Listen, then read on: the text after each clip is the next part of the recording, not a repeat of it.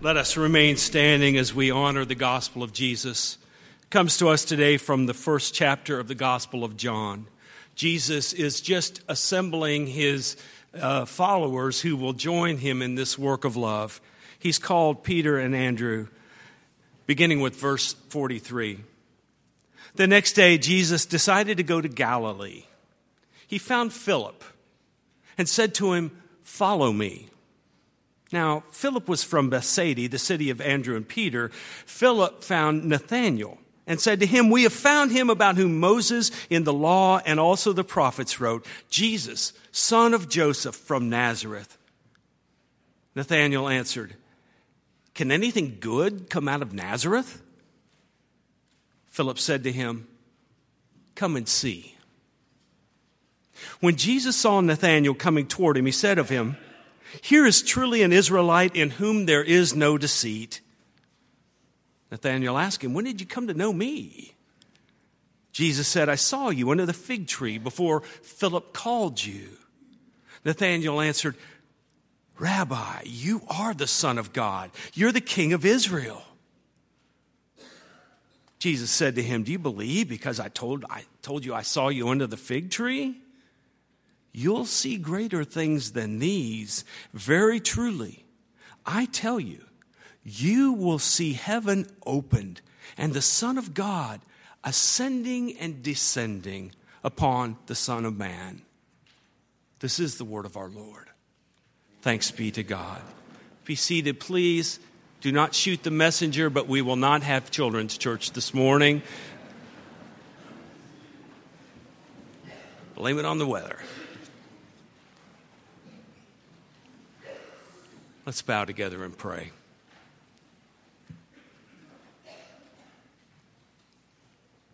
Many words have been spoken from this pulpit. But ultimately, there's only one word, the living word, that makes a difference in people's lives, that penetrate hearts and call them to new understandings of self and world and creation and all that life is. So let it happen this morning. Let the word be heard somewhere through a baptism, a song, a moment of silence, a sermon, whatever it is. May the word that becomes flesh in these people be part of your agenda for changing this world to what you dream it to be. May your kingdom come. May your will be done. Hear us now as we unite with people all around the world, the great cloud of witness that pray the prayer Jesus taught long ago, praying, "Our Father, who art in heaven, hallowed be thy name. Thy kingdom come, thy will be done on earth as it is in heaven. Give us this day our daily bread, but forgive us our trespasses as we forgive those who trespass against us. And lead us not into temptation, but deliver us from evil. For thine is the kingdom and the power and the glory forever. Amen."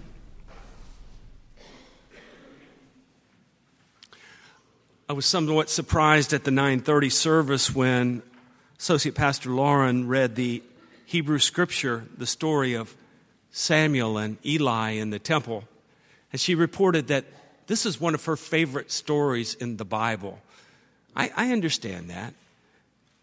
But for me, that story scares the bejeebers out of me. And it has ever since I was a little bitty kid.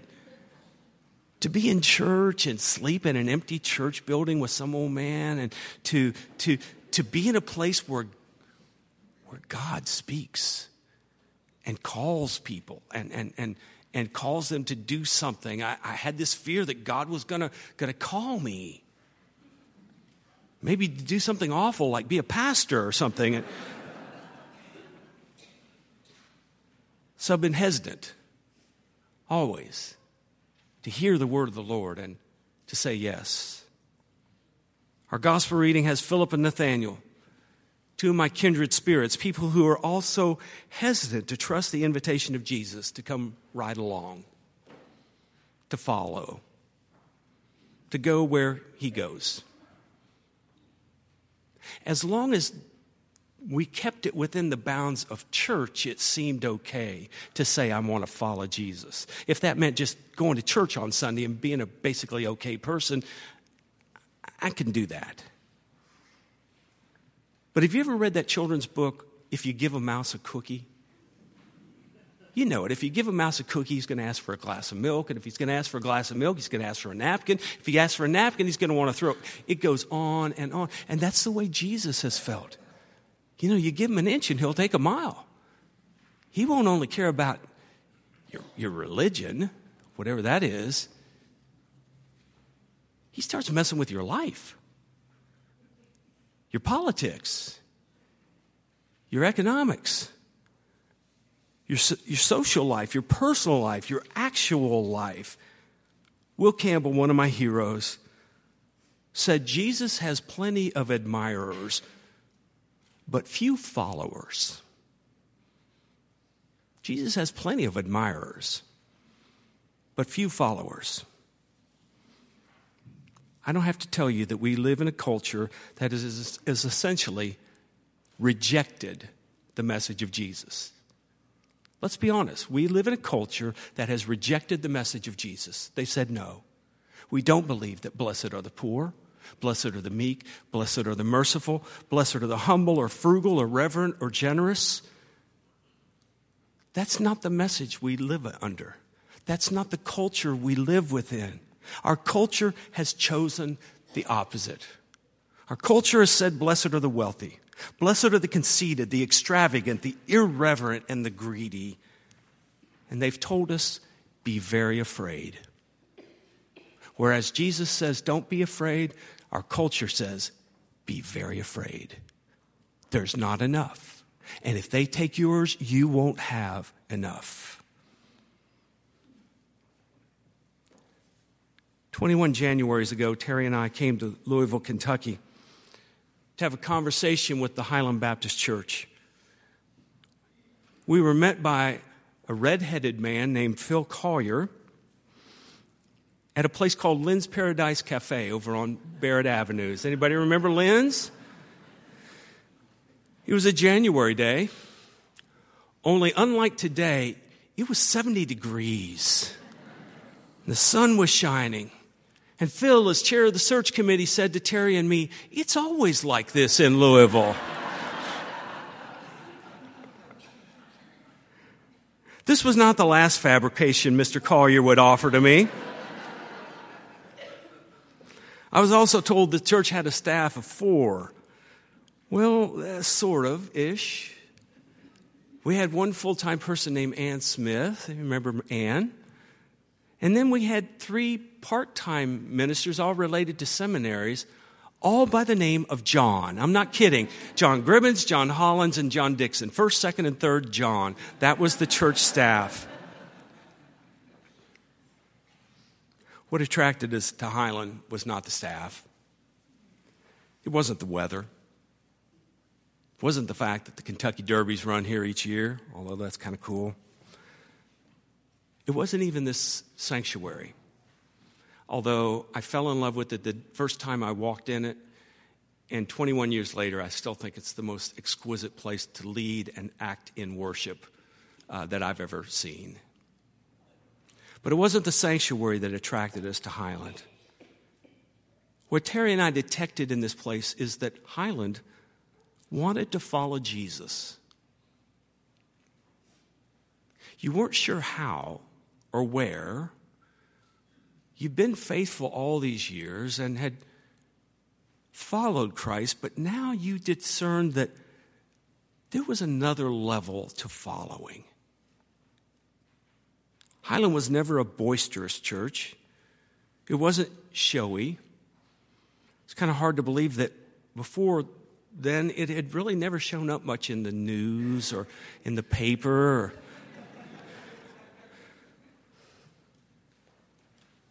But Highland was willing early on to explore in faith the political and moral and spiritual truths of the gospel. That Jesus dying on the cross wasn't about just getting us out of hell, but that Jesus dying on the cross was showing us a way. And you were committed to this. And I love that you didn't abandon or jettison the language and symbols of faith. You knew that there was still something good and profound and true in this gospel, even though it had been reduced and bastardized in all kinds of crazy ways. You knew there was still something to this, to Jesus showing us the way to live and the way to be in this world. I was a little boy in a very conservative Baptist church. We did these things called sword drills where we'd learn Bible memorization. One of the first ones we learned was John chapter 14, verse 6, where Jesus said, I am the way, the truth, and the life. No one comes to the Father but by me. As a child, I memorized that verse, but I didn't understand that verse. I didn't understand that when Jesus said, I am the way, what he meant was, the way I'm living is the way. This way of self-giving, sacrificial love that trusts oneself to the mercy of life, of God, so that you give your life freely, trusting that in its own way it will come back to you. What we've come to realize at Highland is that to follow Jesus is to trust in love. It is to trust that love has the capacity not only to hold us, but to heal us and to transform us into people of great power, not political or economic power, but the kind of power that really changes people's lives. We trust this because we've been touched by it. We've experienced it. You're here today because you've had some moment of grace, of acceptance, some moment of mercy that has come to you when you've cried out to a God you didn't even know, but you felt this acceptance and love and calm come over you. It happened not because anyone argued you into a way of thinking. This isn't about your head. Someone didn't give you a book called Evidence That Demands a Verdict, and all of a sudden you became a person who experienced God's grace, but rather, I bet in every one of our stories there's a key moment where someone cared about you and loved you and knew your name and cared whether you lived or died and wanted you to find the fullness of life that they were beginning to experience. And when you trusted it, you experienced this awakening. It's like you're born again. Your eyes are open and you're healed. So we trusted love here at Highland, which is to say we trusted God to guide, that we could be intuitive and not just analytical about this stuff, that we could follow the lead of something we call the Spirit of God. So when the murder spiked and we wanted to make a statement, we put the crosses on the lawn. My first Christmas here. My second Christmas here, Hurricane Mitch had just hit. My beloved spouse, Terry, saw in the newspaper a picture of a little child who was now homeless because of Hurricane Mitch. And she proposed that we do something to respond. It was Christmas time. She proposed that we raise money by doing something called alternative gifts. Alternative gifts, you know about it now. We've been doing it every year. This is an opportunity for people to give money in the name of or in memory of someone else, and that money be used out and beyond us. As Terry said recently, reflecting on this, it really wasn't just about raising money. It was about inviting mindfulness, attentiveness, awareness of what's going on in the larger world and making personal sacrifice and asking someone to whom you would give a gift to join you in the sacrifice. That rather than a new tie or a new sweater or something else you don't need, this money has been given in your honor to help these people over here. It changes the giver. It changes the receiver. It changes the world. And what we decided was it wasn't just about raising the money, it was about multiplying the message of the gospel. And that's exactly what happened.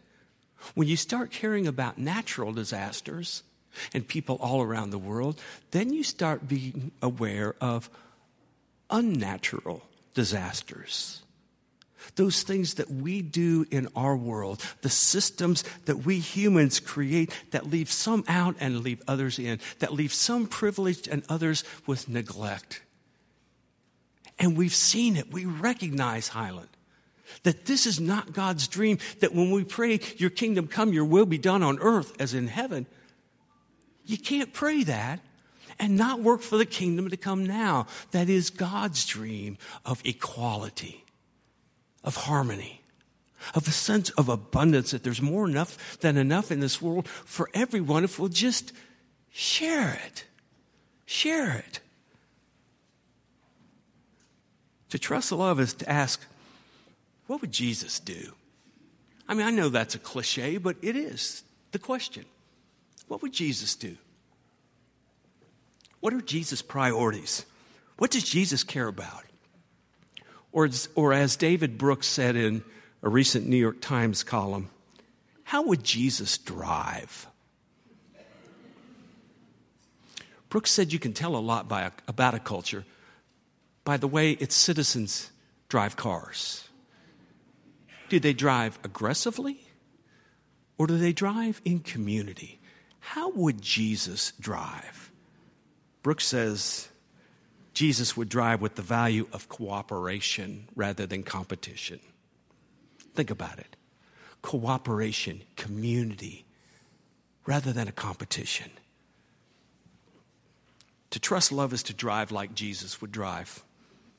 Even if the highways of life are filled with drivers who do not share Jesus' values, even if they're angry and aggressive and don't have any respect for this love stuff, even if they'll run you over, we do not lose our message.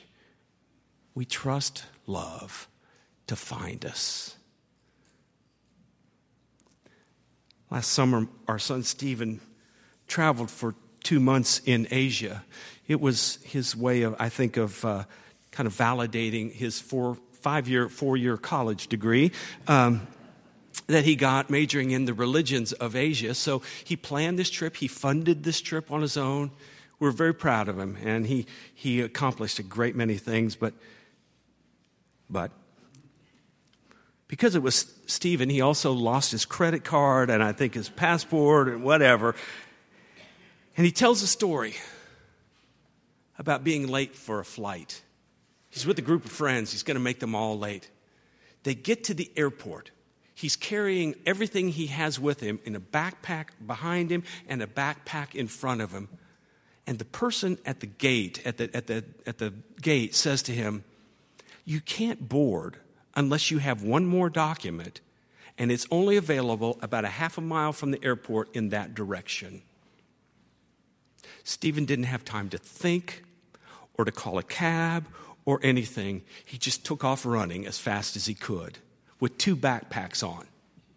He ran until he got to a 6-lane roundabout in Bangkok, Thailand. The cars were racing and he had no choice but to run right through the middle of it. And he got about halfway across and suddenly lost his balance because of the backpack. And he flew forward and he caught himself with his hands and the backpack. And he's got traffic going one side and another around him. When out of nowhere, a Thai man reaches down and grabs him by the backpack straps and lifts him to his feet, hugs him, then turns him around and sends him on his way.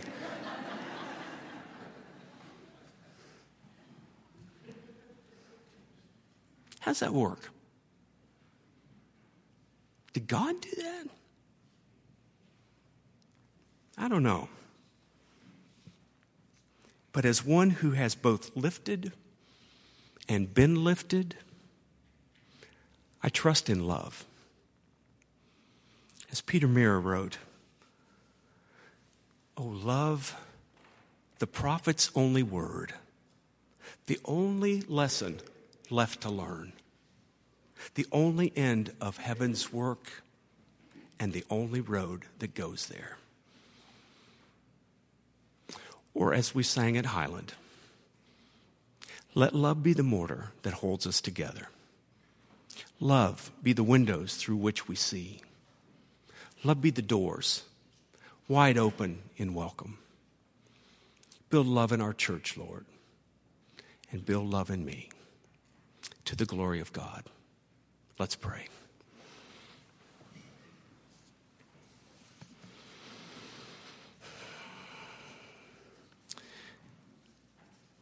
May love abound. May we never be flip or superficial with the mystery of love. May we understand that love sometimes calls for hard demands. Love calls for choices. Love calls for sacrifice. But love has the power to lift us when we're down. Love has the power to set us in the right direction. Love has the power to embrace us. And love has the power to send us on. So for love made flesh in Jesus, we thank you, God. Make it flesh again in us, we pray. Amen.